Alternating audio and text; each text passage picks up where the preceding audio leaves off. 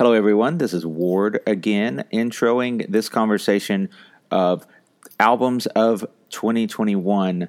Tyler and I spoke in the first half of this conversation about a lot of our honorable mentions, and then we started getting into our top albums before I interrupted you to end it, just because it was such a long conversation.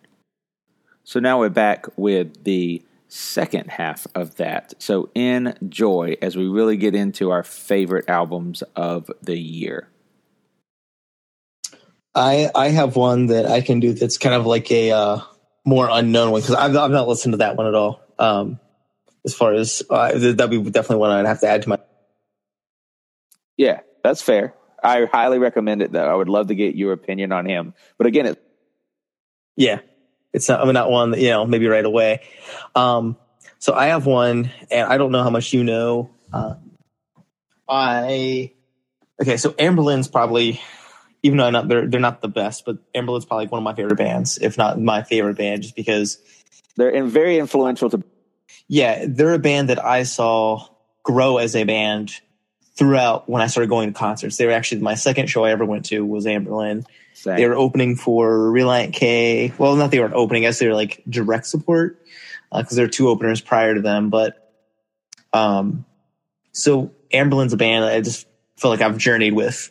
And this next band is from Indian Lakes is another band I caught when they weren't even signed to a label. They self-released The Man with Wooden Legs, which was like an album they put out.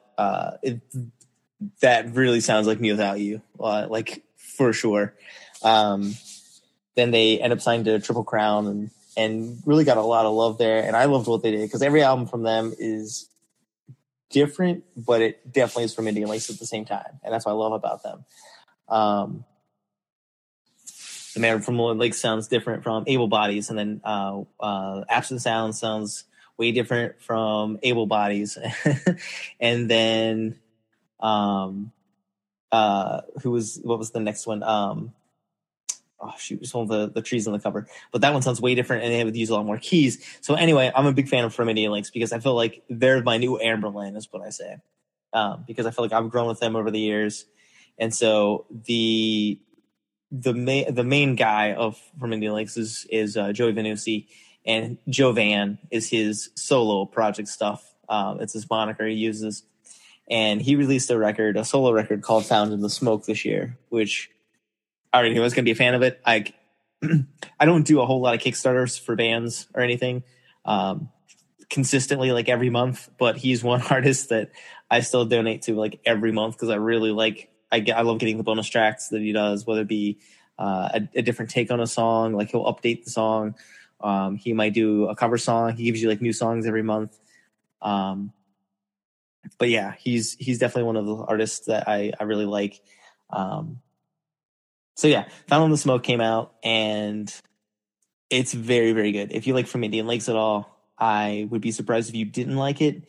It has some aspects mixed in from the last record, which Dimly Lit, when it came out in 2019, I want to say, is when Dimly Lit came out.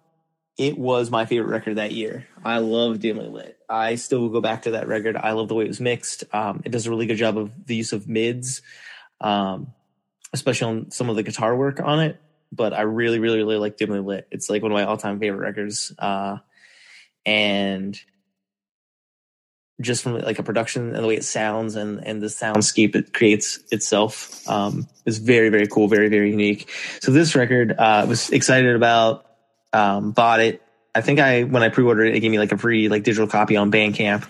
But if you're a big Joey Venusi or From Indian Lakes fan, you're going to probably dig this record.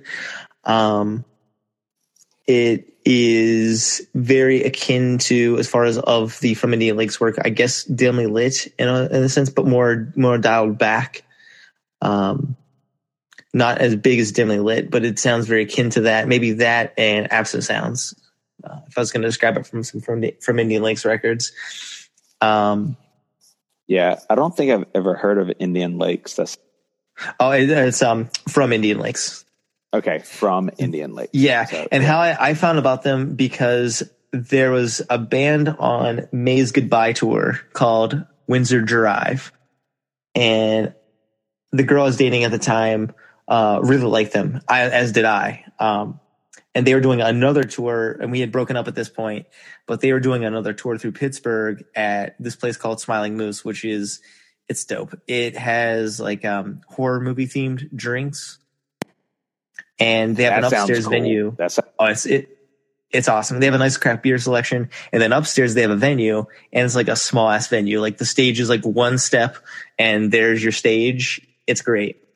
So I've seen like Aaron Gillespie there. It's very small, maybe 100-person cap, if that, you know, but it's awesome. And so Windsor Drive is coming through. And so I was checking, most of the time what I would do is like check out the bands opening for them, like go on Spotify. Do I like this band? What I think of them? And From Indian Lakes was one of those bands. I liked them so much live. They were the opener. I actually I didn't know his name at the time, but I talked to Joey and I was like, hey, I really like, your bands. Like, do you have anything I can buy as like a CD or something? He had, and I still have it. It's, they didn't have any more CDs because they had sold them all. So it was like a burnt copy in a handmade From Indian Lakes, like CD sleeve. And I still have it just because it's so cool. Yeah. But I told him, I was like, literally, like it's rare like an opening band can really just wow me because most of the opening bands are just okay at best, and they were really, really good. And I've seen them like they're like Amberlynn. They're a band I've seen almost on like every album. I haven't seen them nearly as many times as Amberlynn or every album, but I've seen them enough to see how they've grown as a band over the years. And I've seen them in different settings. Like I one time went to see them in LA, and they are doing an acoustics show. So it was just. He brought one of the other bandmates that I think would at least tour From Indian Lakes, and he did some guitar work, did some, not some drum work, but like he brought like I think like maybe one of those like what's like a cajon or djembe, like percussion. It almost looks like if like you're sitting on a stool or something, and the drums underneath of you. It's kind of like one of those kind of drums. A cajon, where you're like sitting on a wooden box. Yeah, almost like a box drum or something like that. Yeah, that's okay. It brought one of those out, so it was really cool. It was just a neat way to see them do some of the songs. But yeah, I really dig the record. There is like a songwriting element that he brings to the table that I really enjoy, and it obviously shines very brightly in his solo effort. Some songs. He recorded this album right before I think right before he left New York, and he moved back. He's from like the not Oakland, but like that part of California, like near Yosemite is where he's from, like that area. So like Northern California. And he recorded this, I think in New York before he moved back. And so it kind of has a really cool sound. Like I said, really enjoy it. And yeah, you sent me a picture of it. That is what they had out there, for sure. Yeah, that's what a cajon is. A cajon is a very cool percussion in. Yeah, and it works really well with the acoustic setting too. But yeah, it really cool record. Very indie. Really dig the sound. I'm trying to look up some more. And what was because you've been talking about it for a minute, what's the title of this one again? This one's called Found in the Smoke. Found in the Smoke. Okay. Yeah. It has a really cool sound, really cool vibe to it. Not a really long record. As far as like the overall length of it, pretty quick. But if you're a big fan from Indian Lakes, I guess this could have been a From Indian Lakes record, and it would have been surprising. It's not like, oh, this sounds nothing like From Indian Lakes. It definitely sounds akin to it. It's just like his solo record, and he does most of the From Indian Lakes stuff, I think, solo anyway. So, but yeah, it's definitely one of the ones I wanted to put in the top. That definitely I don't see a lot of people listening to, but right. It's good. It's definitely worth a listen. Nice. I have 6 records left, so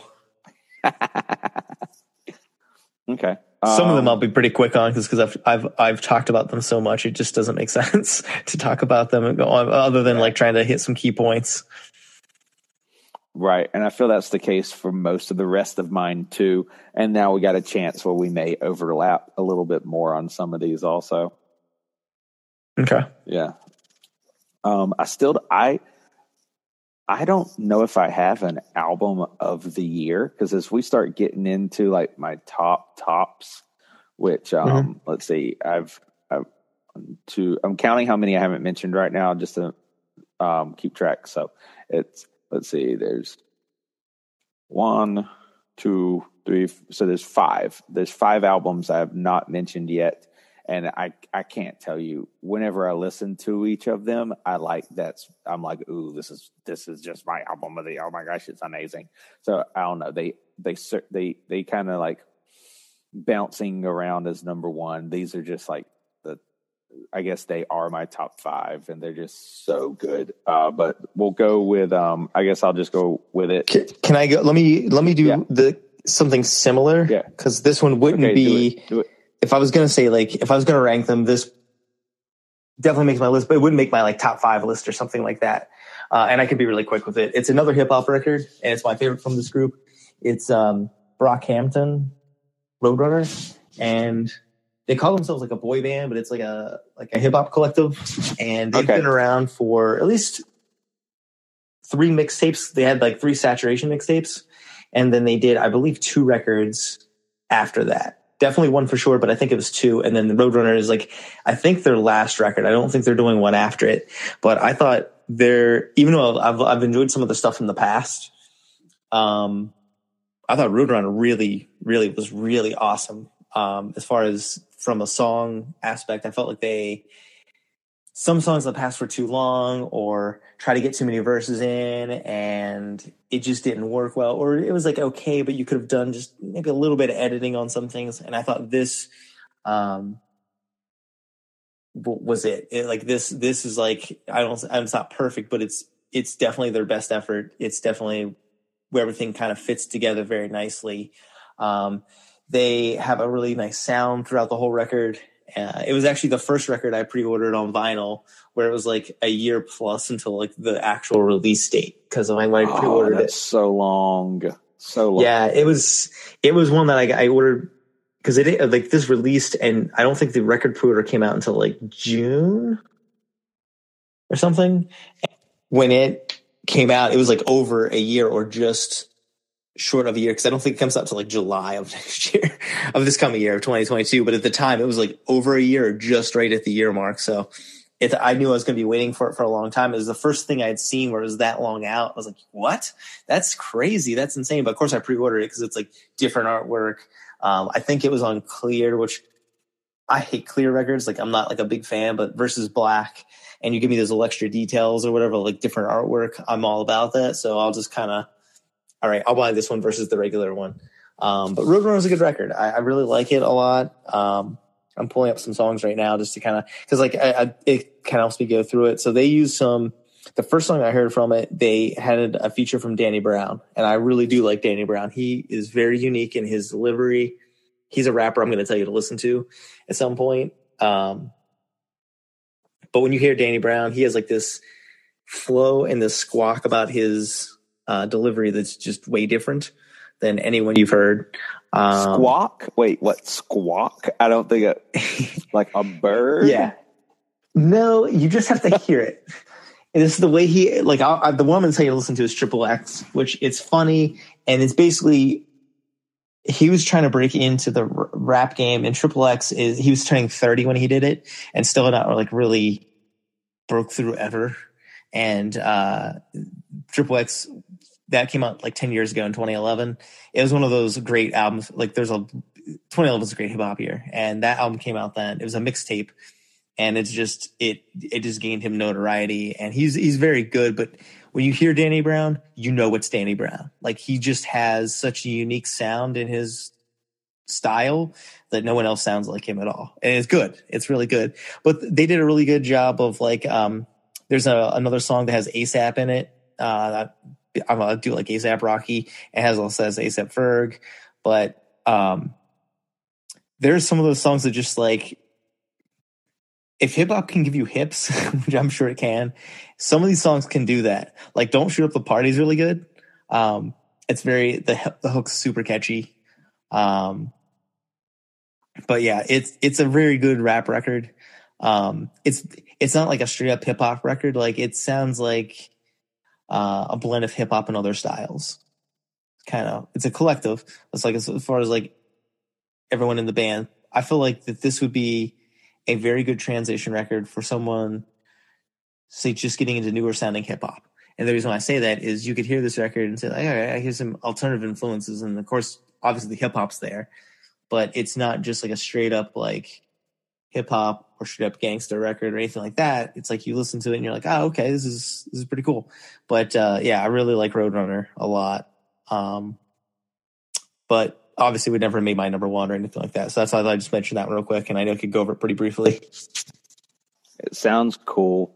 I definitely want to check that out for sure. That sounds really neat. It was just when you used the word squawk, I've never heard that used in someone's delivery before.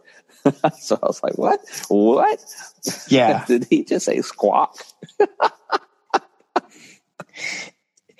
It's so odd because Danny Brown was on the Gambino tour when he broke his leg. This is just when I think Royalty was out at that point. Like he released Camp, and then the next summer he released Royalty, and he broke his foot, and so he had to reschedule the Montreal date. And so fortunately for me, it was when I was up in Montreal for Gov Ball, and so we just went up early to go to the Childish Gambino show. And it's funny because he brought Chance the Rapper with him, and Chance wasn't like just released like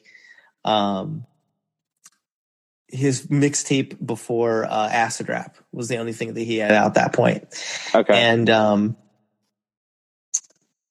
I really like Acid Rap. Like I'm a big like Acid Rap fan of Chance the Rapper. I love that record. I love that mixtape. It's like one of my favorite hip hop albums. But Danny Brown was on that tour, but he wasn't on the Montreal date because of like the reschedule. But I did get to see Danny Brown with The Neighborhood, which actually works really well together. They even did a song on The Neighborhood's. They did like a mixtape with The Neighborhood did called Black and White. And I don't think it is on the Spotify version when it got released finally. Probably because of clearance. But when they released the mixtape, obviously they released it free on their own website, and Danny Brown's featured on a track, and they actually work really well together. Like that makes sense. Just listening to The Neighborhood, that makes sense to me. The Neighborhood's album that came out last year was in my top 10. And again, it was a band I had heard of The Neighborhood, but I had never really listened to them. And I really, really like them a lot. That last album was great. And from what I've gathered, they kind of changed their sound whenever they put out an album. But I could still see where a hip hop artist would work well with. They were good live because I saw them when I was in Phoenix. I forget who the main opener was, but it was just really cool. I think Danny Brown came out to actually do the song with them because they were the headliner, and then Danny was like the direct support, and it was good. It worked really well together. Like that's why I'm a big because I listen to so many different genres. I like when genres collide. Like when Turnstile did the hip hop tour with like 9 other hip hop acts or whatever. And I don't think they all played the same day. It might have been like 6 or 7, but I just like different tours to expose people to different types of music they may not listen to otherwise. There might have been people at the Neighborhood concert that never listened to Danny Brown or wasn't really into hip hop, but then they get exposed to it. They're like, oh, that's really cool. I like it. This works really well. And I can see the correlation between the two genres. And vice versa. Maybe you went there to sing Danny Brown, but the Neighborhood's like, oh, this is pretty cool. They have some hip hop elements in their music, especially earlier when they first came out. Because at that time they hadn't released that mix. I don't think the second album had come out from them yet. I think it was just Black and White mixtape and the first record. But yeah, it was a cool tour. So all right, and just real quick, and I Googled while you were talking Danny Brown squawks. And the first link that comes up is an article from Pitchfork from 2016. And I'm just looking at like the Google search page. And in that first 2 or 3 sentences, it mentions his signature squawk. Then the next article, also from 2016, mentions squawks. It says Brown shouts, Brown squawks. So you are exactly correct. It appears in using that term for him. I had just never heard that before. But yeah, he's so unique. That's why I like it's kind of like ODB. Right. Like when you listen to ODB, you know it's ODB. Yeah, and he's very similar to that. And like as far as you hear Danny Brown like as Danny Brown, but he does a lot of different things. Like he's not pigeonholed into just like say rap music. Like he's worked with other artists outside. Like Mo on his records, like he's worked with other artists. Yeah, I just like what he does and brings to the table, and he's one to not be afraid to take a leap creatively, and I like that type of thing. So very cool, very cool. All right. So definitely, that sounds like something I would like to check out. I like collectives in general. I just think that's a cool. I think when groups do that, it's a cool concept. And that seems to be a very common thing, obviously, in hip hop. So I think you actually would like Brockhampton. And I think it's that same aspect where I feel like that even if you're not super into hip hop, you can see some other influences in this music, in this, let's say, album or another record that they did. And you're like, oh, okay. I can see the correlation between, it's like an alternative type of hip hop where it's not like, Kanye or anything like that. It's way different than that. Mm-hmm. So, and it's not that I don't like hip hop. Yeah, and I'm not meaning that at all. Right. No, but I'm just like, in recent years, I fully admit I just, for whatever reason, not listened to it as much as I should. And that's a fault completely of my own that I definitely need to change. I just haven't. So for me, I need to re-enter the hip hop genre. There's the train. Yep. It's a late train tonight. There was the train. But yeah, no, I definitely want to check that out for sure. So, all right. Who's next? I got 5. We're both at 5 now, I think. So okay. So I got 5 left. So this is one, I don't know if it's in your top 10 or not, but we both really like it. Definitely top 5 for me. Silent Planet, Iridescent. So we're getting into the metalcore. And man, I just love this album. I love Silent Planet. Anyways, I've always been a big fan of their somewhat chaotic. The lead singer, Garrett Russell, his delivery, it's talking, it's yelling, it's screaming, it's singing. And he just does such a great job. And they also, for this genre, it is one that the lyrics for this genre are not always all that deep, I would say. And that's probably true in any genre. You got some artists that can go deep and some that don't. But like Silent Planet, lyrically, their content is so deep. If you pay attention, like they really have something to say. And they definitely do it on this album. And it is so in your face. And it is so brutal without being violent, which I'll mention that in another album that's in my top 5. It's so good. I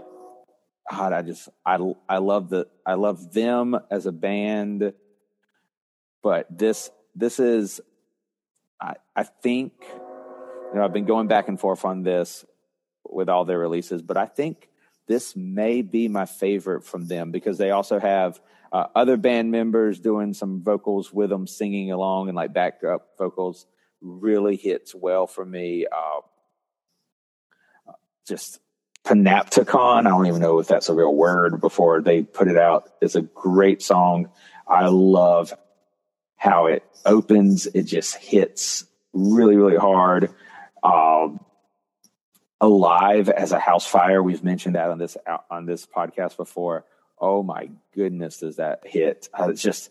It's such an amazing song. Like, especially, I know that was the Lost episode actually that I forgot to download before. Okay. And we talked about how powerful the ending of the song was. Yes. Oh my gosh. Yeah. It's just a great album. If you like metalcore or heavier music, they are a band you have to check out. And let me tell you this, yeah, I'm not a metalcore guy, and really, honestly, like metalcore, hardcore in that genre, I haven't really been heavily into, say, like the newer acts in a while. Silent Planet is a band that I don't know if it was that episode or another, so I'll just kind of be brief. But Silent Planet is a band for me that I had never listened to, but they were on the August Burns Red tour for Constellations, and I was like, all right, well, they completely won me over with their live show. Like I had not heard one song other than like maybe on like a Bad Christian like commercial, maybe where they were promoting it via tooth and nail ad. And I probably fast forwarded through it, but I had not heard a song from them. They won me over live so much. Like I was like, oh my God, this is really, really good. And then their merch is sick. They have like some of the best merch around, like for sure. And really, that's how they won me over. And I started getting into the music and started listening to the records. Ward is right, 100%. The message in their music is awesome. And the lyrics are just incredible. And you don't expect this much substance in a metalcore band. At least one would not think, for consistently being this, having this much substance. But very, very excellent band. I cannot wait to get this on vinyl. I still hope we have the die cut little thing on the front. And that would be cool. I don't think we're getting that, but that would be very cool. Yeah. God, I really do like this record. It didn't make my top 10, but it's a record just talking about, I'm really excited about because I really did enjoy this record. But it's one that I could see growing on me and possibly placing on the list. Yeah, gosh, I just love it. Again, I like metalcore anyway. They're so chaotic at times and just, oh my gosh, they draw you in at the parts that aren't as heavy.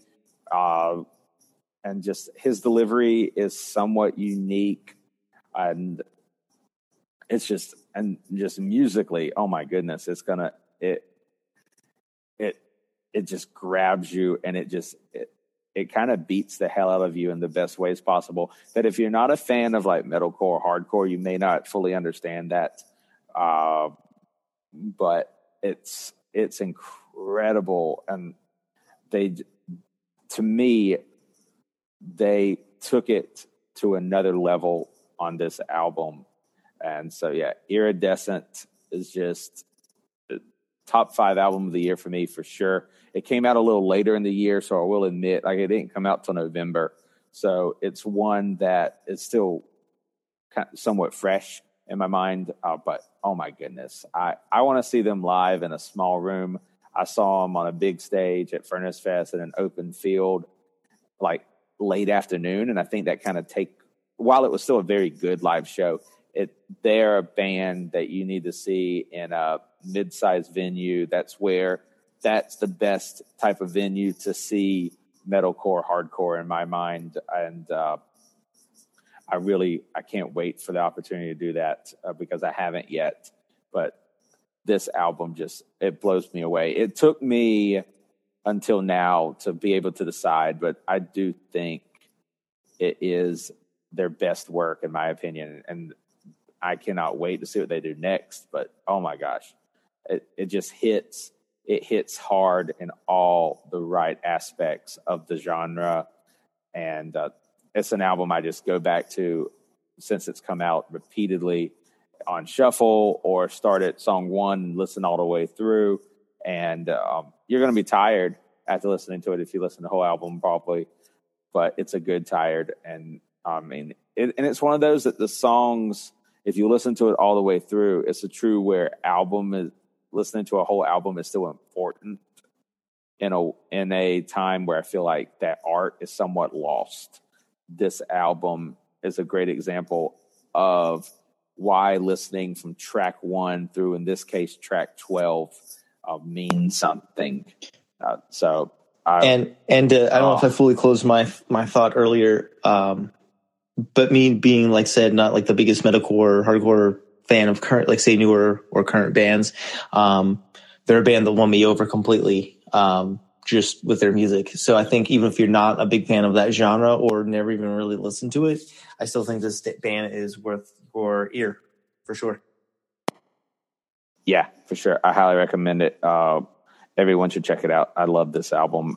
Their entire discography is great, but I love this album.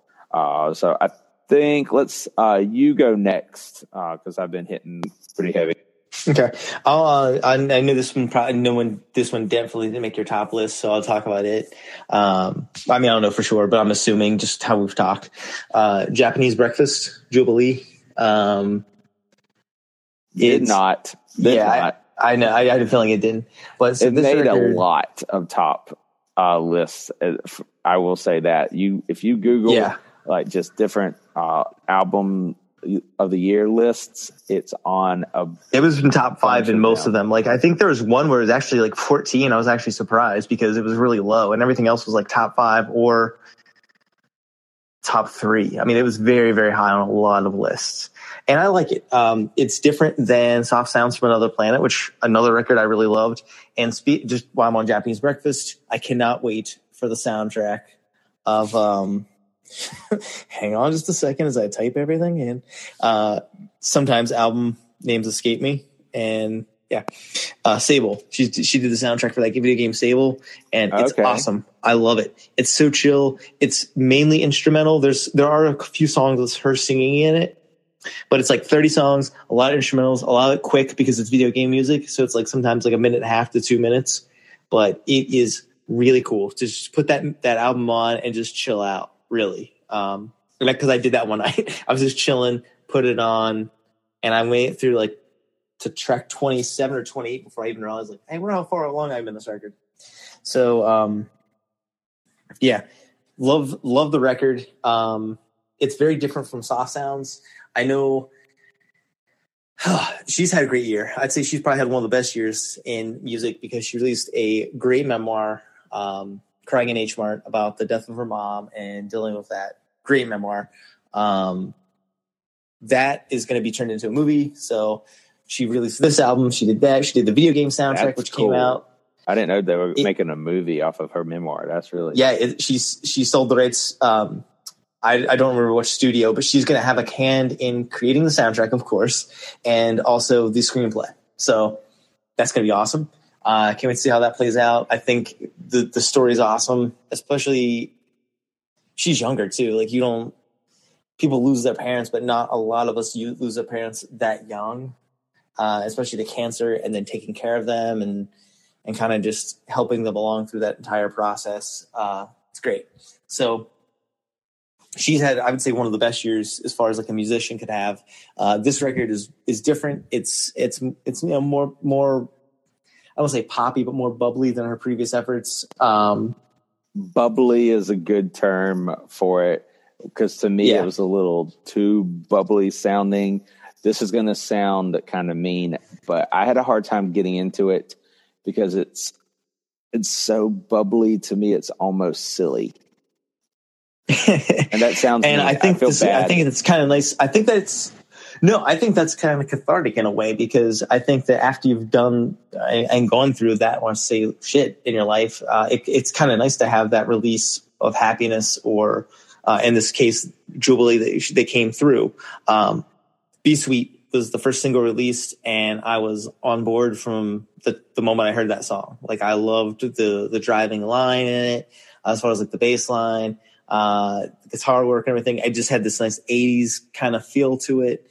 There are songs on this record I don't like, but there's a coffee shop I visit, and I mainly go on Saturdays just because like my work schedule, they close early, and I'm always out of work by the time they're closed. But it's the local coffee shop where I get my coffee beans from the local place. I get another place in California, but that's neither here nor there.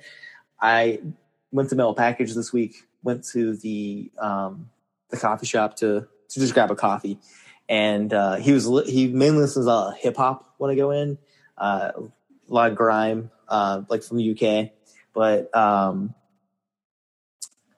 he had this record on Saturday, and I was like, yes. And it was on, I think it was Slide Tackle was playing when I was in the store. And yeah, it's a good record. It almost seems cathartic in a way, just of everything that she's gone through, say the last few years. So it was probably a great record to write. But I really told you I like Be Sweet a lot. Posing in Bondage, I think, is just a phenomenal song. It was probably the second favorite on there. I also like Sit a lot too. I thought that one was really good. Those are probably my favorite. I think Posing the Cars might have been on there. Slide Tackle is interesting. It's very poppy. It's very silly in a way, but I like it. It's very good still. It's just a really nice song. But yeah, I know, like I said, I didn't think it was going to make your top list, so I just wanted to discuss it. But nope.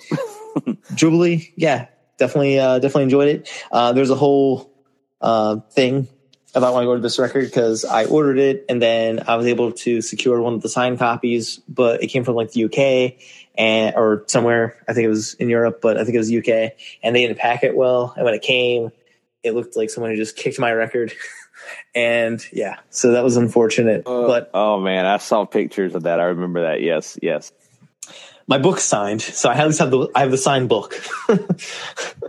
So yeah, I do wonder if, because I didn't know the backstory, so I wonder if now knowing the backstory, the album will hit me different. Because I mean, that would be interesting. Yeah, it was a very I listen, I'm just like, this is not for me. Nope. And then I checked out. So I wonder. I discovered her via a podcast I used to listen to. Well, this doesn't exist anymore. I'd still listen to it. It used to be Modern Vinyl, and they would do like a round table where they would bring an album, and maybe it was either an album people knew or one of them wanted to talk about, and they would just discuss that for the episode. So they would talk, 45 minutes to an hour, just kind of depending on, like, they did Soft Sounds from Another Planet, and that's how I found about her. And it started to be a concept record for that one. Like I said, way different sounding. That one's more synth driven, more almost like sci-fi space in a way. And this one's, like I said, just happy, kind of bubbly, kind of poppy. But it'll be interesting to like get your take on it, knowing this about the album now, or knowing that it's after all these events happened and everything, and she did this record, and how it sounds to you now, if it hits you a different way. Yeah, I do wonder if maybe it will, knowing that background, because I did not know that before. Yeah, so she's definitely like an artist, and just like beyond. And I think like everything influences her sound, like the art, just writing, the way she does it. So like the name Jubilee and it being that kind of silly already makes more sense to me now, knowing the backstory, since you just shared it. I just didn't know that before. Yeah, so that's pretty much all I wanted to say about that record. Definitely one of my favorites. Definitely not my favorite record, but something that released pretty early this year, I believe. I think it came out in, I want to say April, but it could have been March. And it did stick around all year. Yeah, very solid for me. I'll skip. Yeah, no, I mean, I'll just real quick. I'll just say like it's one that has, again, it's popped up over and over on lists of album of the year, and it actually didn't come out till June. Really? June. Holy cow! I didn't know it was June. It was an album you've probably been anticipating for so long. And I didn't have it super early. Like, I know I ordered 2 copies, and I did listen to it early, but not. Wow. Okay. Wow. It seemed like it came out so much earlier than it actually did. Probably because it had been on your radar for so long before it actually came out. True. Because like when Be Sweet came out, it's kind of like how I feel like Mitski is going to be this year, where Mitski released those first 2 songs, and I was like, I'm in for whatever this album cycle is. I feel like I'm going to really like this, even though I've enjoyed Mitski in the past, but I've never just been like, oh man, Mitski. but I feel like that I'm really in on this album cycle because I think there are 4 songs out now from it. I think it comes out in February, and I just love this direction the record's heading. And I think it was kind of the same case with this record too, in a degree. Yeah. I need to listen to those again because I think I listened to like 1 or 2 that were out. And again, it was just like, okay, yeah, but it didn't stick. It didn't stick with me. And I like Mitski, whereas I hadn't listened to Japanese Breakfast much. I'd only heard you talk about her a lot, but I haven't really listened to her back catalog. So this was really my first trying to dive into her, and I was just like, but with the Soft Sounds is really cool. And if you would ever read the memoir as well, I think that even gives you like even another perspective as far as like the music and like the first cover, like not the album. I don't know the name of the record, but the album before Soft Sounds from Another Planet came out. That first record, it's actually her mom on the cover. It's like her mom and her sister, I think, on the cover from when they were younger. Or not her sister, but her mom's sister. So like her aunt. Psychopomp. Yeah. One word, Psychopomp. Which it's way different. And then she was like in another band called, I think Major League was the name of the band. They did 2 records, I believe. Huh. Okay. Yeah, I didn't know about that. I recognize the album cover for Psychopomp, and I definitely have seen Soft Sounds from Another Planet. I just haven't listened to it. I love Soft Sounds. It sounds very sci-fi influenced because it was supposed to be. It was actually supposed to be a concept record for this whole thing. Now it is not that in the end. Makes sense with the title. Yeah, it's not that in the end because like I think she dropped that concept halfway through, but kept some of the songs. So it's not like a full concept record, but it has like a sound that kind of carries over throughout the whole piece, which is really cool. And I like it. I ended up finally ordering that one on vinyl. I got like a smoky orange, which is kind of cool because I didn't have anything smoky orange previously. So sweet. All right. All right, so now let's dive in. I feel like we're more likely going to overlap now going forward. I've been saying that and been wrong. So there's one that I don't think will overlap, and I think 3 that will. Okay, so let's see. Going back to metalcore, this could almost be my album of the year. I don't have an album of the year. Like I said, I couldn't nail it. But Every Time I Die, Radical. I knew that would make your top list. Yeah. It's incredible. I love this album. It is, I don't know if it's my favorite album by them because they have such a discography and they're all so good and they've been around so long now. But Big Dirty's still mine, but this one is really good. This one, I feel like that with more plays from me. I know you're going to have a whole thing about this record, so I don't want to spend too much time or rain on your parade. But for me, I feel like that I could listen to this record in the future, and I could definitely see it going back. I'm like, all right, Every Time I Die needs to be on this list. It's just a great album. Sorry, I was on mute, and no, you're fine. My mute button didn't turn off there, so that's why there was a little bit of empty air. But is this in your top 10 or no? Okay, I didn't know. I thought it might be because I know you liked it, but it's such a good album. It's such a blend of their older, more like true like core sounding metalcore and their more like rock and roll that they've done over the last few years. It's such a great blend of that. And then once again, this is a band that the content and the lyrics from lead singer Keith Buckley, just, oh my gosh, he has become such a pillar in like metal and especially like metalcore community because the way he writes is phenomenal and his delivery is unique. And oh my goodness, he just comes out with some of the greatest lines album after album. There's there's a song on here that it just, I mean, they all just hit. And this is one where I said like that Silent Planet is brutal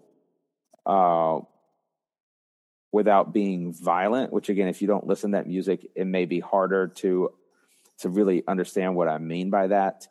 If you're into this genre, you get it. But this is brutal and violent and awesome. But there's one of the lines that always sticks out to me off this new album is off of the song Post Boredom, which was one of their singles that came out. And it's one of their more rock and roll vein while still being definitely metalcore. But there's a line, it gets said, I feel like I'm pretty sure it gets said more than once. I'm horrible remembering lyrics like on the spot. But yeah, he says it more than once, but he ends with it too. And it's, I gave you nothing. You want more, you'll get more. And it's just like so simple, but like that idea of,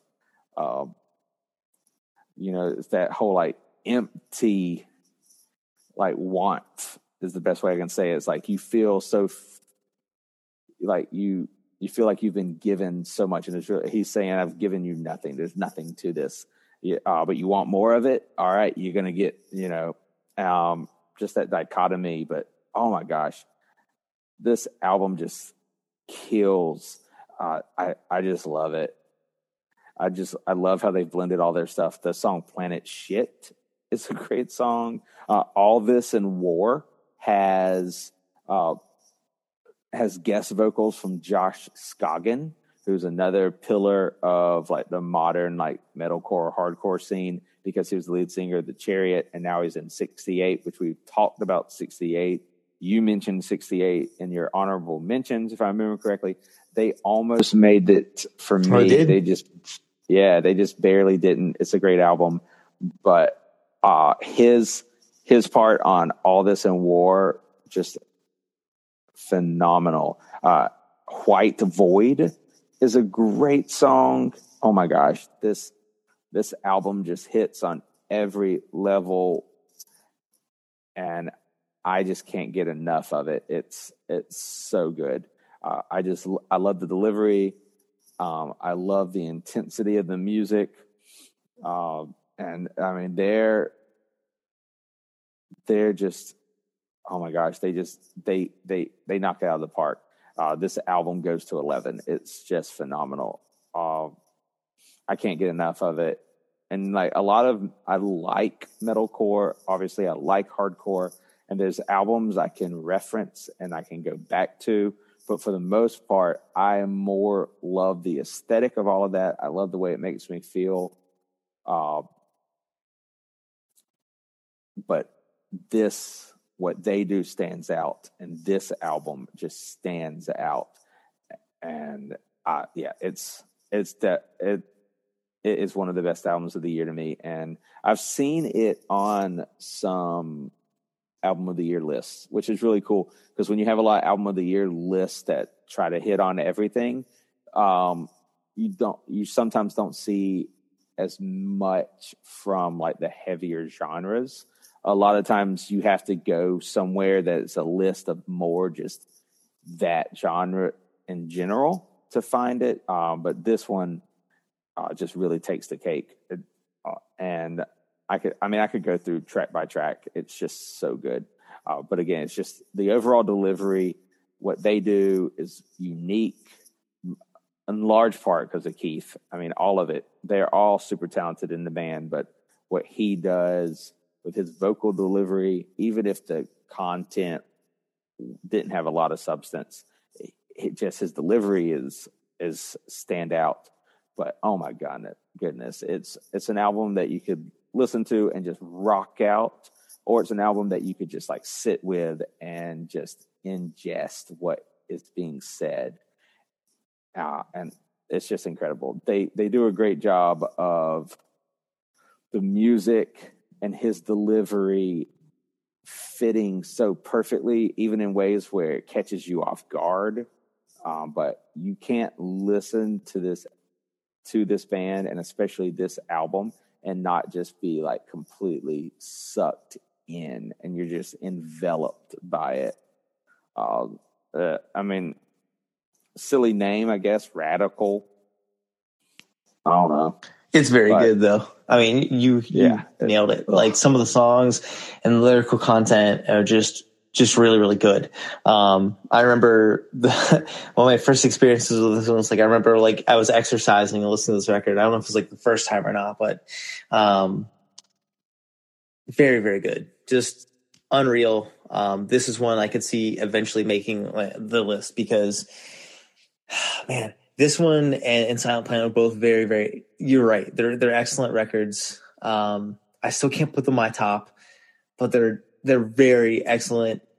Even Honorable Mention, I should probably listen to both of these because they're very, very good. And this one I can't. I need to listen to more. I think tomorrow I'm gonna listen to both of these records because I don't right now. Like we're hit that lull period where nothing's coming out right now, so that would be perfect tomorrow. And I shouldn't have any podcasts or anything, so.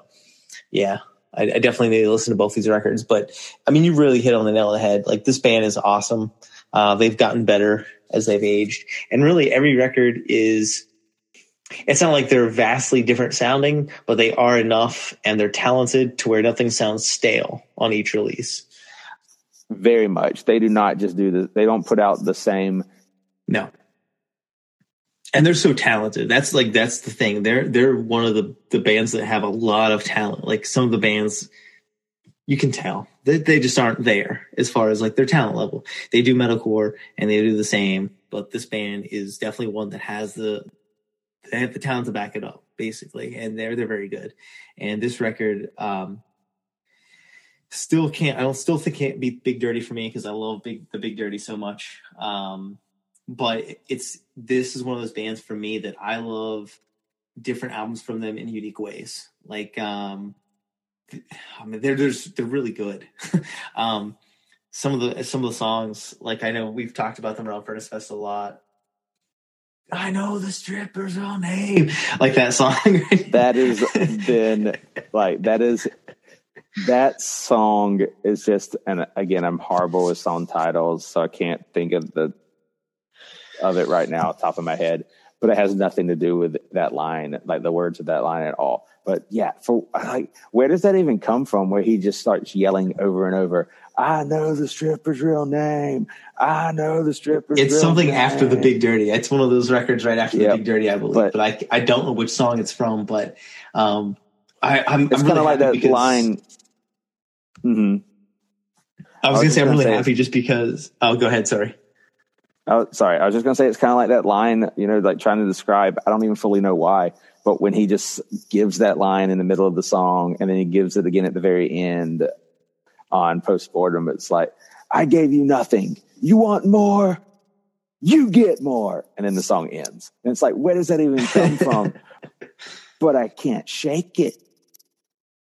It's just like, there's something. And it's like, this is like, I'm really glad that I was able to lock down some of the records this year on vinyl because Big Dirty, like I said, obviously like my favorite record from them. It's a very big record from them that they've done for me personally. But I like X Lives a lot. I like New Junk Aesthetic a lot. And so I was able to get both of those on vinyl this year. And I'm not let down at all because some of the music they do is just so good. And it's just different. Very talented band. Love Radical. Eventually I'll probably buy it on vinyl at some point. We'll see. I don't have it yet. So, yeah, I got it. I pre-ordered that. Oh, I know. And you waited for it after it's in stores. Like, I still don't have mine. Oh, it's so good. No, yeah, I remember that for sure. There's dark again, and then I'll keep needing. Like a lot of his stuff is so dark, and like you can tell that he's a writer. I've not read any of his stuff, but he's done some writing too, and you can tell he kind of comes from like words mean a lot to him, and it's not a surprise that he is a writer, or that he probably reads a whole lot, I mean, like the name of their album is, or the name of their band is Every Time I Die. I mean, it's just like, so you can get an idea of what he like probably reads and goes to, but like there's a line in Dark, and I know I'm just like popcorning lyrics that if you haven't listened to the album, it may not mean much, but he is so dark on Dark. There's a song title, funny enough, Dark Distance on the new album, where he just is like, give us our plague now, give us our plague now, start over this time, no gods unless they're women. And it's just like, what? Oh my, what? It's just, oh my gosh, it's just so crazy. And it's just so good. Oh my gosh. It's dark, it's violent, it's metalcore, and it's also just extremely powerful and just like, what am I listening to? But I have to listen to more, and I don't even know why. But oh my gosh, is he just like cutting me to the bone? It's so good. Yeah, I could talk about that for hours. So let's move on. I'll take over and move on. Yeah. Just because sleep at some point tonight. So I have looks like 4 left here on my list. 1, 2, 3, 4. Yeah. So I'll talk about this one because I don't think this one made your list, and it's one of those ones I can be brief enough on to because I've talked about it a few times. But it's Kacey Musgraves, Star-Crossed. Love my girl Kacey. She has grown into such a great. It was artist. in my top 20. It got pulled today. Okay. It's one of those records. Because when she released Golden Hour, I'm not a country guy at all. Fantastic album. That was in my top 10. How we discussed country a few weeks ago, and it's like, yeah, we like that alternative kind of country song, and or that alternative kind of country style. And I never, when Star-Crossed came out, when Golden Hour came out, I never expected that I would ever have a country album #1 on my list for, a year. And when that album came out, it was the same year that Lucy Dacus' Historian came out. So I think it's 2018. And it was my #1 record that year because it's phenomenal. This is very close to that record as far as like the height, but it's different. It's a different record. That one was very happy. You could definitely tell in the music. This one is more what she's going through, and you're influenced by what you go through as a songwriter. Sometimes it's a breakup album. It's a breakup album. It's a divorce album. It's even more. It's even deeper than a breakup. It's a divorce. So it's definitely influenced by that. It's done well. She has gotten because I love the first record I ever heard from her. Same Trailer, Different Park. Always going to love that record. Definitely not her best record, but it's always going to be something I really love. Didn't really, and I think I might have touched this on another episode as well. Is like I didn't love Pageant material as much. Like it was mainly like I like certain songs from that record, but the record as a whole wasn't like one of my favorites or anything. And then Golden Hour came out, and Golden Hour was just wow. And this one is up there with Golden Hour. Like it's not quite to the level of Golden Hour, but it's like very, very, very good. And not a whole lot of country, a little bit of country. I like what she does in some of the songs. Like her songwriting is just like top notch. Like she is in a stride. If you look at her stride, say from Golden Hour, where I feel like she went from Pageant material, which dropped down from I think her first release just a little bit. She went to Golden Hour, and that was like, oh, you're on another level. And then she's still staying on that same level, quality wise, with this record as far as the songs on it. I feel like I said, just real quick, like just knowing that it's a divorce album.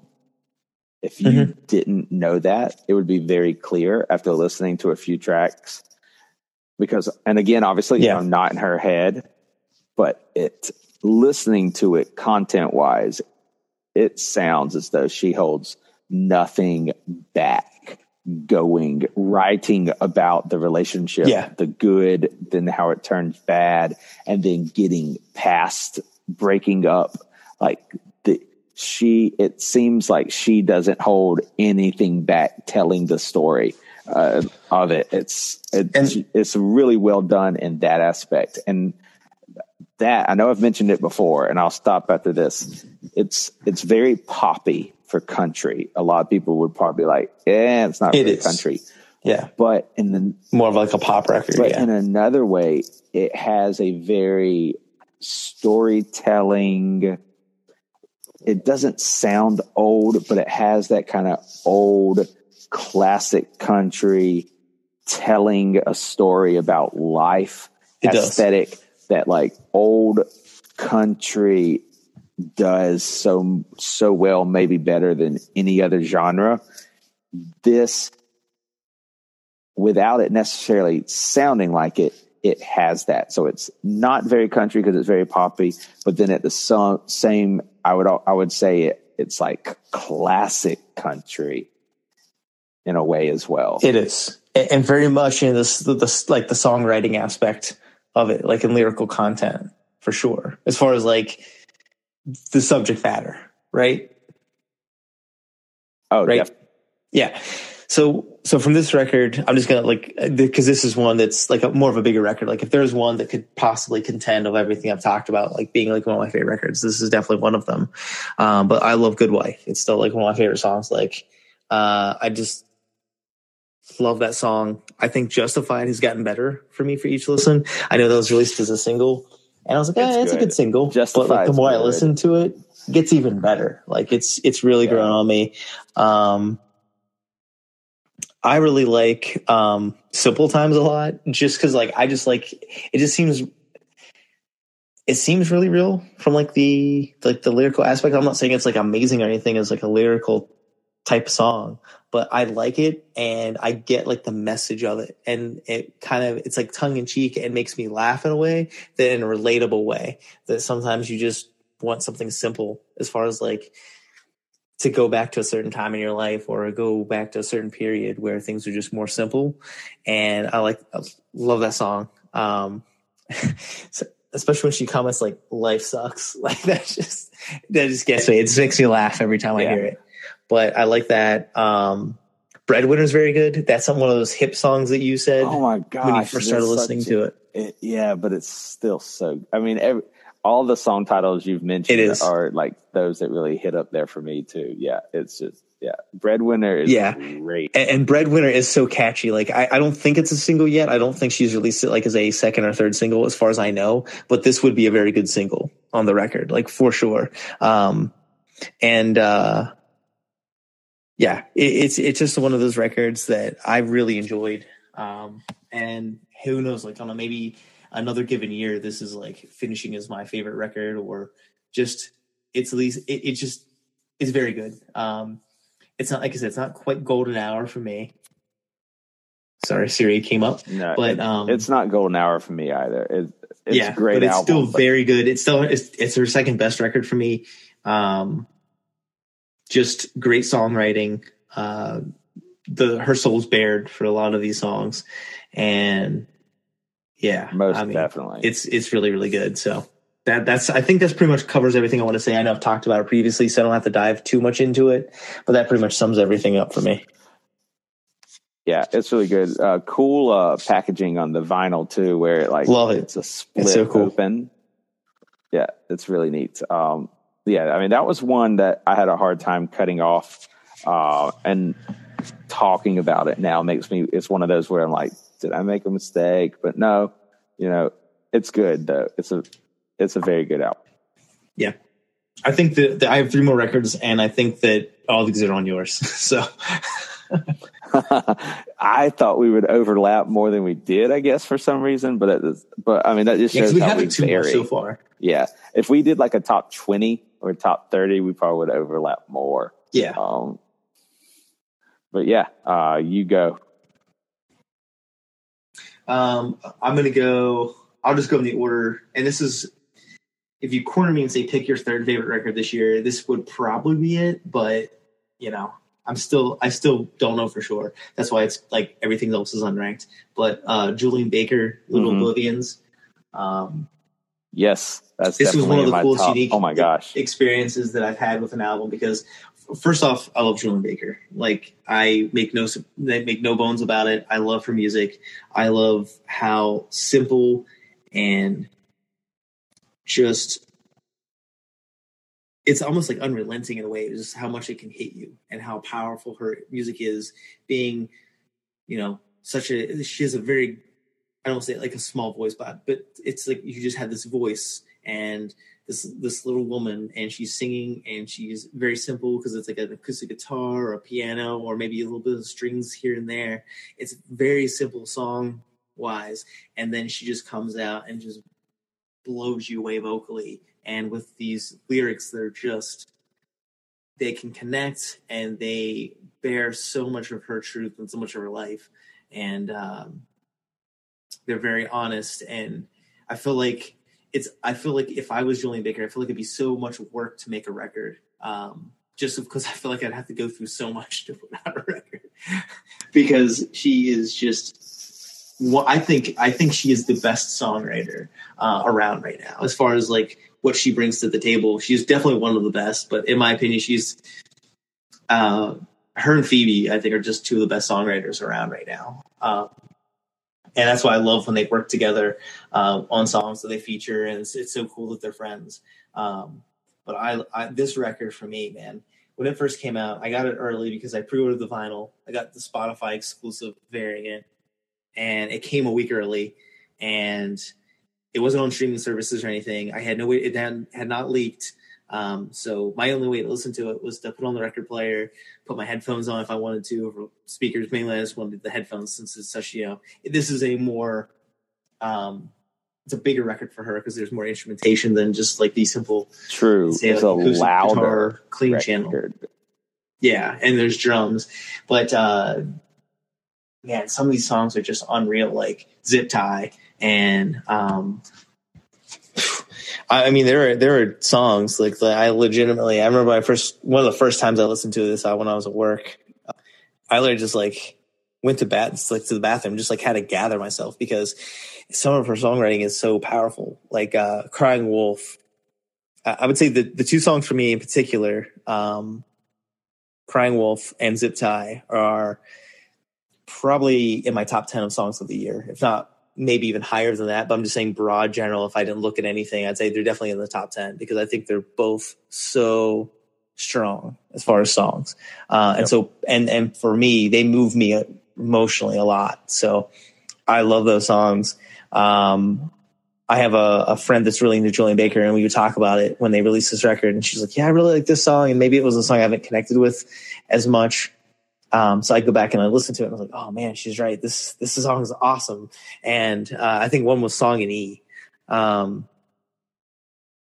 Yeah, but this is one of those records that just, if I was going to pick a third record, this very well could be it because it just so much emotion, a different fresh take on Julien Baker stuff from her previous two records, but, just unbelievable powerful songs that she releases. And I would love to see her live in this kind of style because I've not seen her in that style yet. And I love when I've seen her. I'm not complaining or anything. I love so much how much reverence the audience pays her. When you go to see a Julien Baker show, it's like you can hear a pin drop.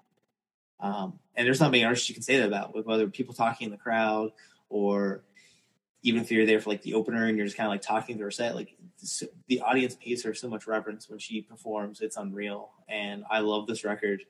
I don't know if it'll be my favorite record from her ever, but it's consistent and just as powerful as her previous stuff. So yeah, it's up there. It could very easily be my album of the year. It is so good. I mean, this is an album that I pre-ordered it so early, like October of like 2020. Yeah, it was October because I bought it around the same time. I got a different pre-order than you because I got that Spotify email. I was like, go. Sorry. Like I pre-ordered it so early that then come January, I saw that they had put more pre-orders up because it had been sold out. And I had forgotten that I had already pre-ordered it. And I pre-ordered it again because it had been so long in advance. And then going through my emails, I realized I had pre-ordered it twice. Gotta start keeping that list. Oh man, it's so good. And I, like You mentioned Zip Tie. I actually messaged my friends Caleb and Cameron today the link to the lyric video for Zip Tie, and I said this may be my favorite song of the year. It's so powerful. And I also tweeted today, without a doubt, Julien Baker is one of the greatest voices of this generation. Phenomenal. And it's true. She just is. I mean, I have no doubt that in the future, when people are looking back on her, that she's up there with like a Bob Dylan and people like that. I think she's incredible. And like you said, so just emotionally, just brings everything. Like, you want to use the cliche of like heart on your sleeve. She does it. I mean, it's phenomenal. I would say like Julien Baker, not even on this album, but definitely on this album too. She reaches in, rips your heart out, and then like puts it back in and resuscitates you. Like it's phenomenal what she does. This album blows me away. The song titles you mentioned, but Zip Tie could very likely be my album or my song of the year. Like, if I was to pick an album of the year, it'd be hard for Little Oblivions not to make it. But Zip Tie is I would say probably my song of the year. It's just, oh my gosh, it's phenomenal. And it is a louder album for her while still sounding like her. Yeah. Still very minimal, but for her fullest sounding record, having the full band and everything. But man, I know I compared them earlier, but like Phoebe is a great songwriter, but the way Julien Baker writes hits me in such a way emotionally, I think. And it's all of her releases. That's what's like so unreal. Like when I first listened to her, I had read about this, gay Christian who is like kind of like just doing these incredible songs. And I listened to it and I was like, holy cow. Like, these are just unreal. And it was like a 9-song album that she had done on her own. And then she came out with Turn Out the Lights, and it was just a step up, just a skosh with the more piano, and definitely the strings were something that weren't in the first record. But man, she just is such a great songwriter that for me personally, I can say that her songwriting and in certain aspects, the way she writes that I can relate to, or certain things she writes about that I can relate to, hit me in such a way that no other songwriter does. Just unreal. Like, I mean, it's just excellent. Like, she is like A+. Like, if we were to say like 2K ratings for songwriters, she would have an A+, and the emotional part of songwriting would be like A+, because man, she can hit you in the feels for sure. Like, holy cow. Oh yeah. She takes you to a whole like another like dimension. Like, she spiritually, it's almost like an out of body experience. Oh my goodness. I've liked her for a while. Like, go back and like listen. Just anyone that's never listened to her. Songs on this album are great, but like, listen to Rejoice, and that she put out a while back. That song just, oh my gosh. It's just, she's captivating. I've not had the joy of seeing her live, but I'm not surprised at all from what you describe of like, she commands the audience, because she commands your attention listening to her albums. Just, she sings so much power and passion. And so I'm not surprised at all that an audience just gives her full attention. It's wild because like I don't know, two of my favorite songs are like Sprained Ankle and Something. Like I just think those songs are just incredible. I've seen her do a lot of because I saw her on the first record, I saw her on the second record. I've yet to see her on this one. But it's just, I'm trying to think. I've seen her what, 3 times? 2 or 3 times. No. Yeah, 2 times.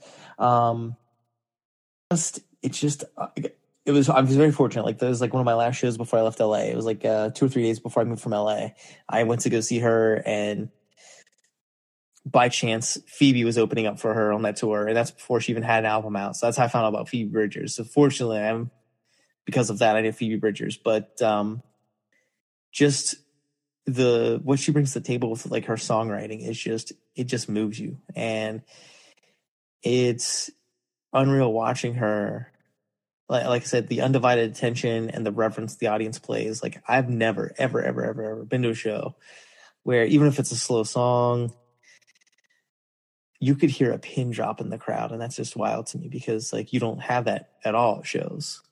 And for her, it's just like everyone's so captivated or just everyone's paying attention and living and feeling that moment that there's nothing else going on right now for anyone in the audience. It's like, it's this show. I'm not looking at my phone or anything. I'm just paying attention to the show. Yeah, other than maybe like filming or something, but I'm not like talking to my friend or whispering like, oh my God, this song. It's like everything is on this show right now. And it goes so quiet. And it's happened both shows I've seen her because I saw her on this record in LA and then in Pittsburgh. Turn Out the Lights had just come out. So it was her and she had a person playing a violin there on certain songs, and that was it. And it was very similar. And both the shows, just the level of feeling and emotion that you would just get from her live performances were unlike anything that I've ever experienced. So again, love this record. Don't know if it'd be my favorite record from her, to be honest. Like overall, like I might like one of the other records better, but this one is just fantastic. And Crying Wolf and Zip Tie for me just hit me so strongly that, like I said, there are times I listen to it like I just got to go because the weightiness of the songs, the way they hit me, like I have to just go gather myself for a minute and then I can go back to my job. No, I get that. And, you know, like you describe how it is seeing her live, how she captivates. To me, someone that hasn't seen her live yet, just listening is, like I said, it's so captivating. When you just like listen to this album or any of her past work, that's what she does. She commands your attention, whether it's like this, where she has the full band, or it's the more stripped down stuff that she's put out. She commands your full attention, and I mean, she takes you. It's like I don't know. It's just, she is something special. I can't say enough about her. I love this album. Yeah. I mean, again, this is an album I could go on and on about, or just her as an artist. I can't wait to see her live. Yeah. Yeah, that's just because, like, I know, and that's what it is. I mentioned it like in past episodes where like I'd love to see her play Furnace Fest, especially if she did one of her smaller shows, because if she did a night show, like she started playing at like 8:00 or 9:00, not super late, not closing or anything, but like on one of the side emo stages, 8 or 9. It's dark. The audience would be just so enthralled and just captivated by that performance. I just want to see how the crowd reacts to it, because I feel like it would be so moving and emotional for anyone watching it. And she's great. Like I cannot say enough good things about her as a songwriter. She's probably my current favorite songwriter, but man, she just is unreal. So yeah, Julien Baker. Yeah, I mean, like I said, we could go on and on. We both love her immensely. But yeah, everyone needs to check out Little Oblivions. It's a phenomenal album. All the songs really hit. But yeah, so we should move on Yeah, because I have two left, and they're probably both in yours anyway. I'm assuming that one was on your top, whatever. Yeah, I only have two left as well because that was one of mine. Yep. We might sync up here on these last ones. I think we will. My number 2, Snail Mail. Yeah, we definitely sync up. That's definitely on We're mine. gonna sync up. Yeah, I mean, it's no secret how much I love this record. I didn't even think this would be my second favorite record, but I keep going back to it. I can't get enough of Lindsay's voice. I can't get enough of how she's grown from her. I guess she had Habit Out, which was like an EP, but it was a longer EP. It's like 7 or 8 songs. From her first record, we'll say Lush, to this second record, Valentine. The growth is unreal. It really is. It really is. I've talked about it before. Like, Lush is a very good album, and after listening to Valentine, I'm just like, yeah, Lush is okay. But in comparison, it's like it went from being a great album to just being okay in comparison to this one, because this one is so. Yeah, and it's like, for me, like, I go back and listen to Lush because I like those songs. But if I was comparing the two, it's like almost sounds like another artist in general. Like, it sounds like another artist entirely, because just her growth is just like, this would be like going from like college to the pro. I mean, going to like high school to the pros and skipping college entirely, because it's just like, wow. Like, if you look at that and then look at this, it's just like, and I like that, but it's like when you put out this, it just blows it away. And she's just grown into herself. Then this is what I was saying with Olivia, that I feel like she needs to grow into who she is as an artist. And I feel like that's what Lindsay has done from that first to second record. And it makes me so happy. Like, I love this record. I really, really want to go see her live. I know her Pittsburgh date is not until like the summer now, but I would love to go see her next year, because I really want to hear these new songs live, because I really love this record. And I never thought this would be my second favorite record. I thought I'd only have the one, just because of how much that one impacted me. But this one has been the other one that's like, years from now, I know that this album, for sure, Julien Baker very well could, if I was doing like a decade recap, could very well make it. And I'm not saying she can't, but these two are absolutely going to make it. That's the thing. Like, Valentine's going to be a record for years I listen to. And when I think of like the music from 2021, Valentine's going to be one of those records that greatly, greatly had an impact on me. Even if maybe I don't feel the same way about it 2 years from now that I do right now, it's still going to be an album that very strongly impacted me in 2021. And I love this record. So that's all I'll say about it, because I've talked about this one in particular so much. I feel like I'd just be repeating myself, but I love, love, love, love this record. Yeah, we've hit on it a lot in episodes because it is so good, and it's been out for a little bit. But I know, like, for you and I, we talk about like some of the singles. You love Ben Franklin. Ben Franklin's a great track. It's a great track. Honestly, the title track, which is also I believe, isn't it the first song on the album, if I'm remembering correctly? It is. Yeah, so Valentine is also, that may be my favorite song on the album. It's hard to say because it's such a great album in entirety, but Valentine, I love that album too. That song as well. It's so good.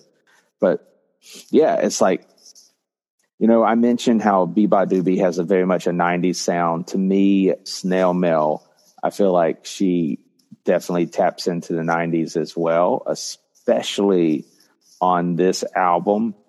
Like you said, she's grown so much. One of the ways I think she's grown is just like vocally. There's something different from Lush. Yeah, that's been the greatest. She knows, she has her voice. Yes. Like, she has discovered her voice. This is it. it's amazing and it sounds wonderful. Like, this is it. This is like what you need to do. You found it. Yeah, there's so many good tracks. Madonna's a great track. I mean, there's just I love Madonna. many. It's funny because when Madonna first came out, I wasn't like super into it, but now I love that track. I love Forever Sailing. That song is so good. That's probably my second favorite from the record is Forever Sailing. Yeah, there's so many. I don't even know. Again, there's something about that title track, Valentine, that maybe it's just because it's just such a great opener. I feel like it's the perfect opener to the album and just a perfect way to open an album in general. I don't know. She just nails it. I mean, she's firing on all cylinders on this album. And like you said, compared after Lush, she's just grown so much. I don't know if this is like, I remember reading some of the backstory from like what she's gone through before this album, but like parts of this album also like I don't know if it's a breakup or just, just life in general, but there's parts of this album, especially Valentine, it feels like one to me. She just killed it on this album. And I love the sound. I love the kind of 90s sound where she's gone with her voice now. And again, Lush is a great album. Yeah. But this... It was one of... I mean, I missed it. It's one of those records that I missed when it came out. And then I either caught it like around when I was like catching up or like early that next year, kind of like Biba Doobie this year. Right. And I love Lush. And that's why I was so excited for this record, especially hearing Ben Franklin. But man, it was like, I'm so glad that I approved this one I did, because like, I did not expect it to love it this much. Like, I expected to enjoy it and like it, but she came out vocally and she has her voice, and it's just like, I don't know if you know, but your voice is just unbelievably amazing. Like, it's really good. Like, she knows who she is as an artist, and I think if she does something, not even say like the album the same, but she kind of keeps that same. And she's so young too, isn't she? Like 20?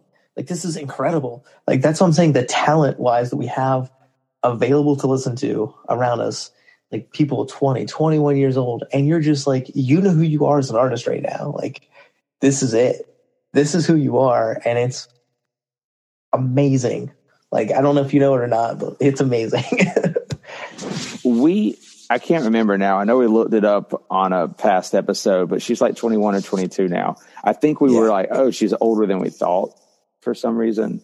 Well, I know, I think when the first record Lush came out, she was 17 or 18. Like, she was young, like when it came out, and she's 22 right now. I just looked it up. She's 22. Okay. So she's 22 now. Yeah. I mean, yeah, she's grown. But that's still so unreal much. To be 22 and have your voice. Like, this is what it is. Right. This is it. Yeah, what she's created. And again, I'm looking at it like when, like, again, there's a lot of great tracks. But when I hear Valentine and when she delivers, so she hits that line, I think I was made for you. And then when she delivers and the music accompanying it, when she hits the very next of, so why'd you want to erase me, darling Valentine? I mean, I'm not doing it justice, but like, oh my gosh, as soon as she sings that, it's just like grabs you. It's almost like she like grabs you by the face, just like, and just like yanks you in and like forces you to pay it. Oh my God. It's just, the whole album is great. And and that's like, this is one of those records, like, this way it clearly is my runner up. And everyone could be even number one. I mean, like, it is in a way just because like the other one, the way it's really impacted me, but this one is just, that's why I said 10 years from now, like, this record is going to be on the top list, because it's the songwriting perspective of just like how we talk about artists bearing their soul. Like, we've talked about Kacey recently and Julien. She does the same thing here, a little different style, but the same way.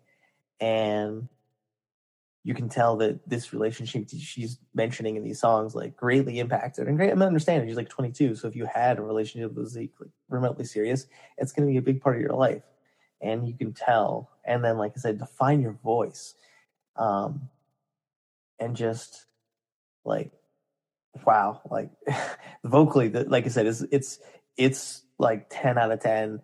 I've praised her vocals on so many podcast episodes that we've done.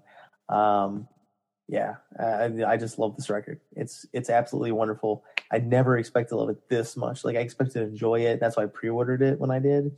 But I didn't expect to just absolutely love it and adore it this much, to where like I've never seen her live. I have to, other than like the one time she did the one of the late shows, and then she had her surgery. So got to see her live. Like I have to hear this. I have to hear this album cycle live because I want to know what it's going to sound like. So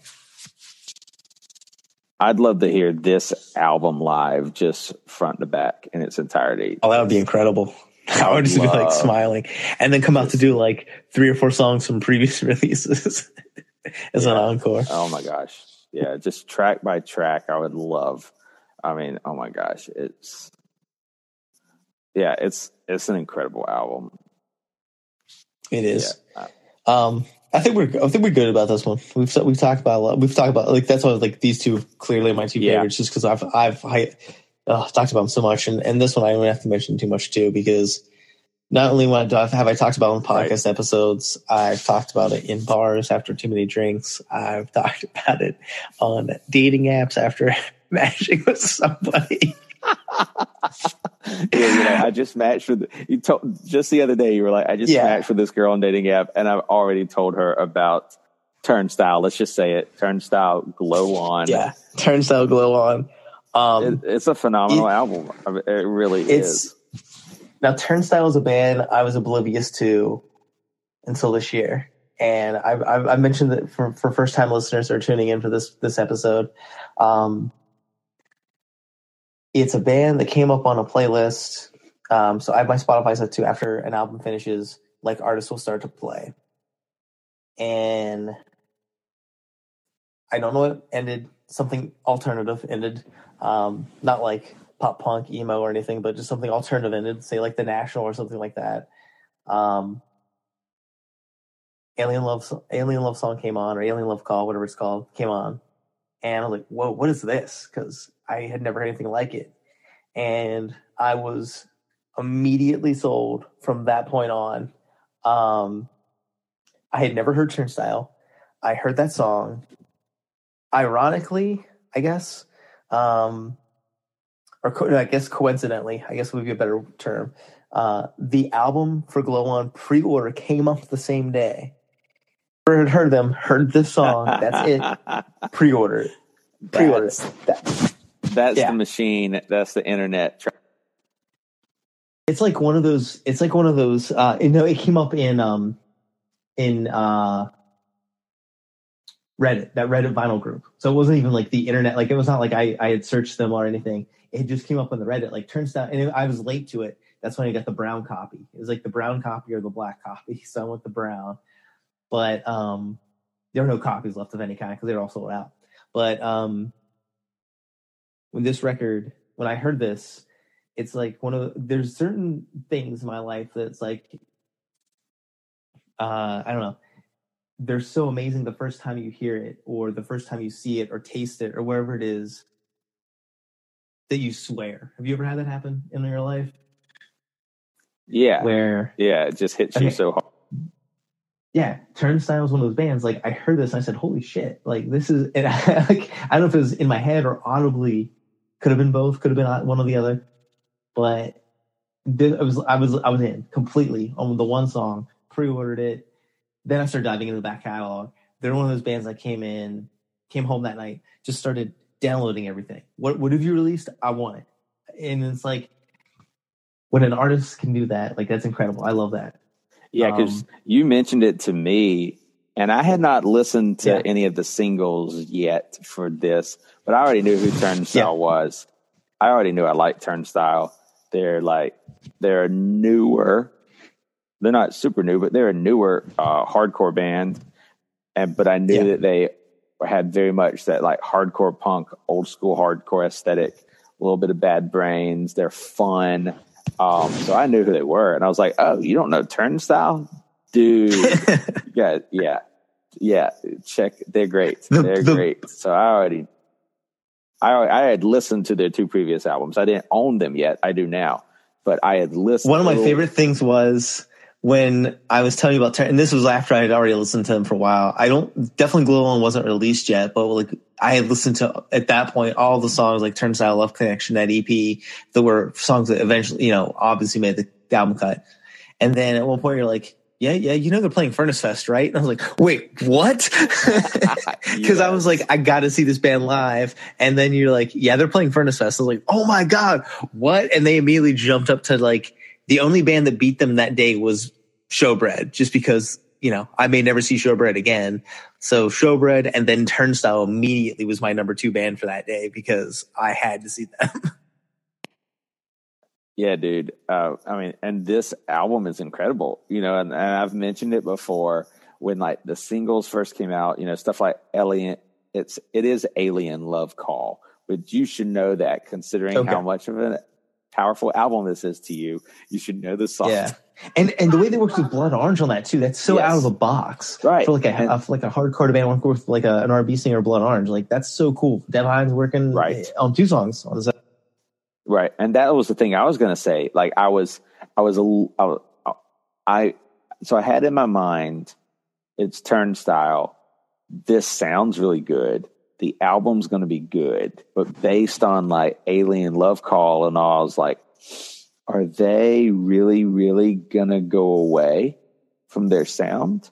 Or are they going to really go away from the hardcore and the old school punk? Because I didn't want them to do that, because there's not a ton of bands doing that so well right now. Anyways, like there's bands in that genre still doing it. But I mean, I was a little, when I heard those, I was like, okay, sounds like a departure. It'll be good. But I was a little apprehensive that they were really going away. And then this album comes out, and no, this is still very much a fast-paced, very fun, old school hardcore album. Like it very much still is. And it's definitely fun. An incredible album. It's a whole like, oh yeah. Well, it's like what I've been saying lately about it, because there's a song on the album called Holiday, and I'm like, this whole album is just a holiday. It's just great. Like this whole album. It's like I could put this record on in a bad mood, and it automatically makes me in a good mood, because it just is. I'm just the way the album is. It's just, you can't help but really enjoy this record. You can't help but move to it. It's a groove. It's just awesome. Like I never expected like that much. Like I've already discussed with one friend, like I'm going to the tour for it because I love this record so much. I have to see it. I know I saw a lot of the songs live at Furnace Fest, but I want to go to the show. I'm probably going to go to one of the Baltimore shows, which is going to be insane because that's where they're from. But it's the closest to me, and I can also buy edibles there, but another time for that conversation. But yeah, it's like one of those areas. It's like super close. It's like 3 hours drive, and it's at the 930 Club in DC, and they're playing back-to-back nights, and it's in May. So I figure go to the Sunday show. It'll be the second show, and it's a little cheaper. It's like I think $30 regularly for the ticket, and it's like $55, which is double price. But hey, it's gonna be worth it, and it's gonna be a hometown show.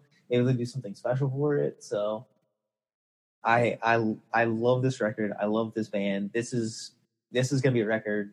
This is the same with, I can say the same with like Snail Mail, that in 10 years I look back, I'm like, I remember Glow On, and I remember that being such an influential record on me. It's gonna be, unless something really comes out amazing over 10 years, it's probably gonna be at least top 5. It's gonna be one of the most influential records for sure.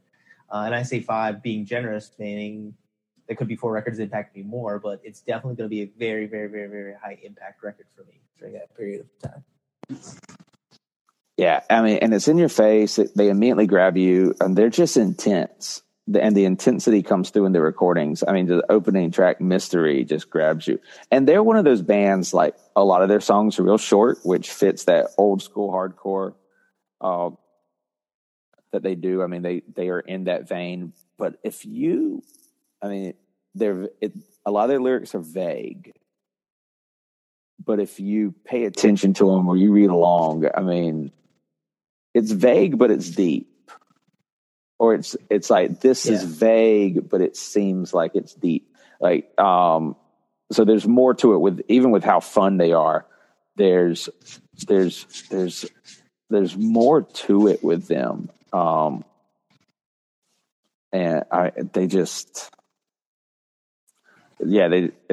It's just a phenomenal album. It's one of those that, like for someone like you that we've already mentioned, you don't listen to that style as much, but they're a crossover band and they're doing it. They're exploding right now. Yeah. They're everywhere right now. I mean, we've talked about it before, but when we saw them at Furnace Fest, they were supposed to play an early evening slot for just like a 20 to 30 minute set.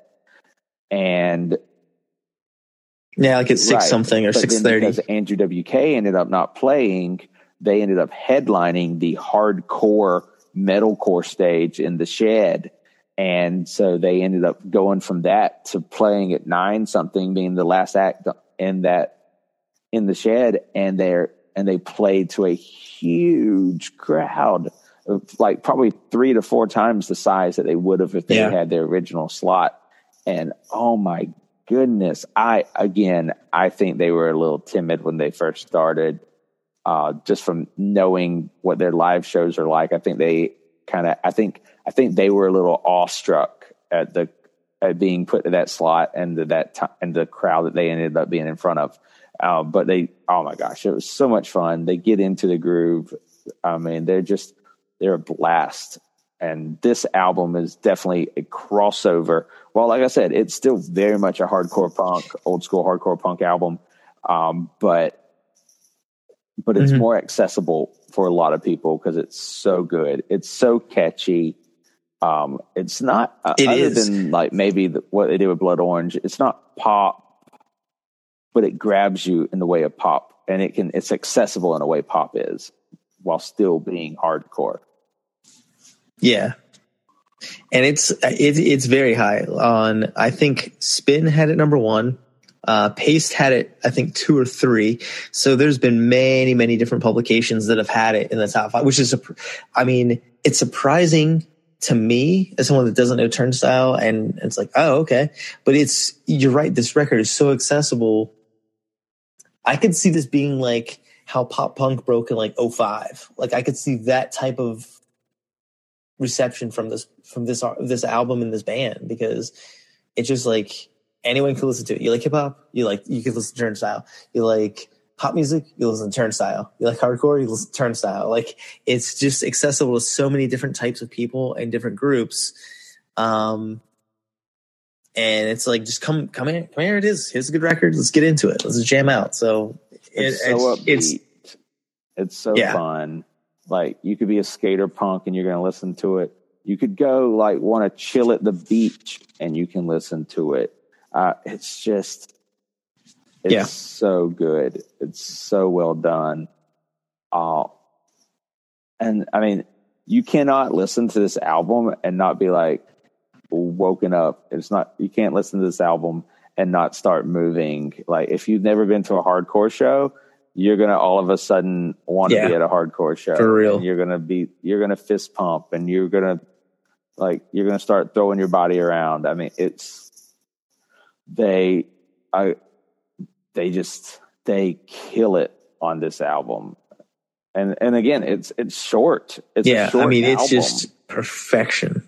Yeah, it's not really that. I mean, for being like, 13, 14 songs, it's a longer, as far as song-wise, there's a decent amount of songs, but length-wise, all their songs are super short. Okay. 15 songs, and it's 35 minutes long.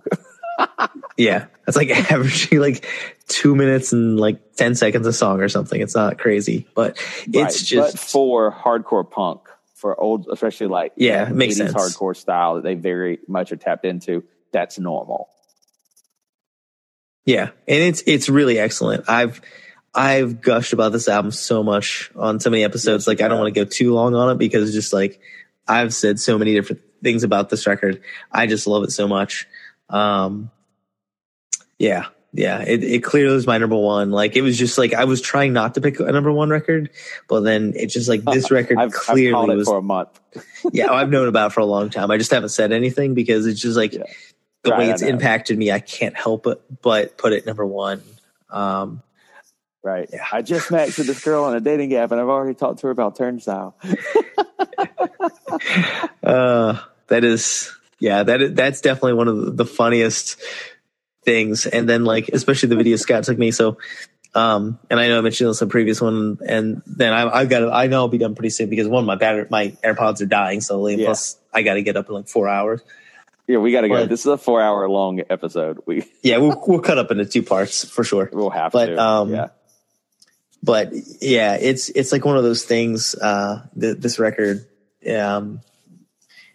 there's it was like my friends last night in town. We were like getting drinks, and I probably just had like a beer too many or something like that. It was just like we were talking about like this playlist that was going on. I started mentioning Turnstile because Turnstile is so good, and I just talk to them about them all the time as much as I can. So just doing the Lord's work. That's all I'm doing. Trying to introduce people to this great band.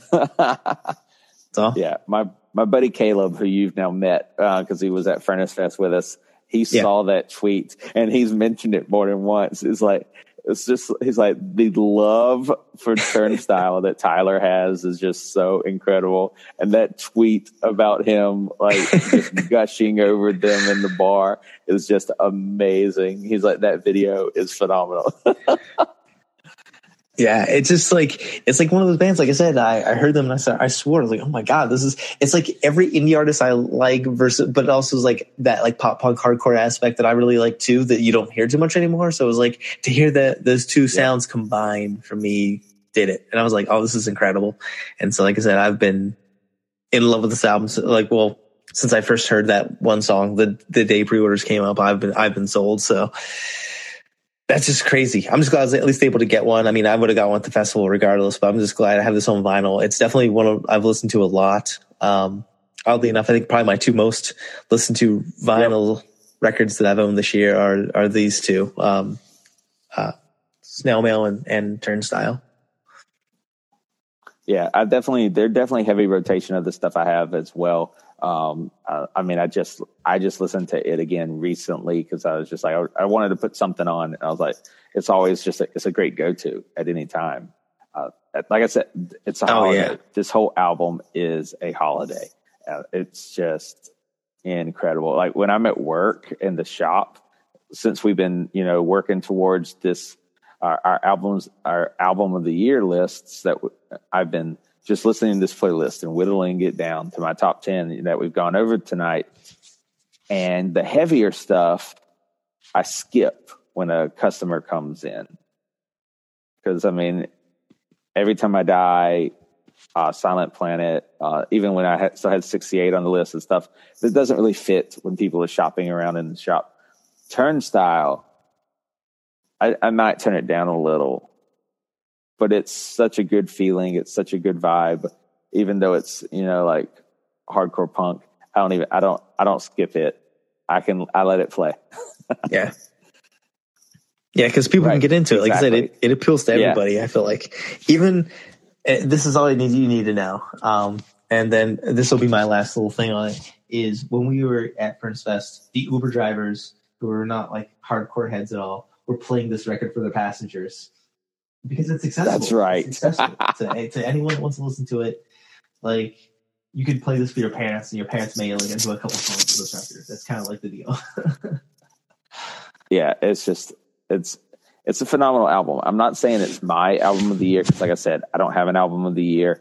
I hear this, and I think this is it. Then I hear Radical from Every Time I Die, and I think maybe it's it. Then I hear the Julien Baker, and then I hear Snail Mail. And so I can't pinpoint an album of the year because every time I listen to one of those albums or I listen to a song or two off of each of those albums, they jump to, oh no, this is it.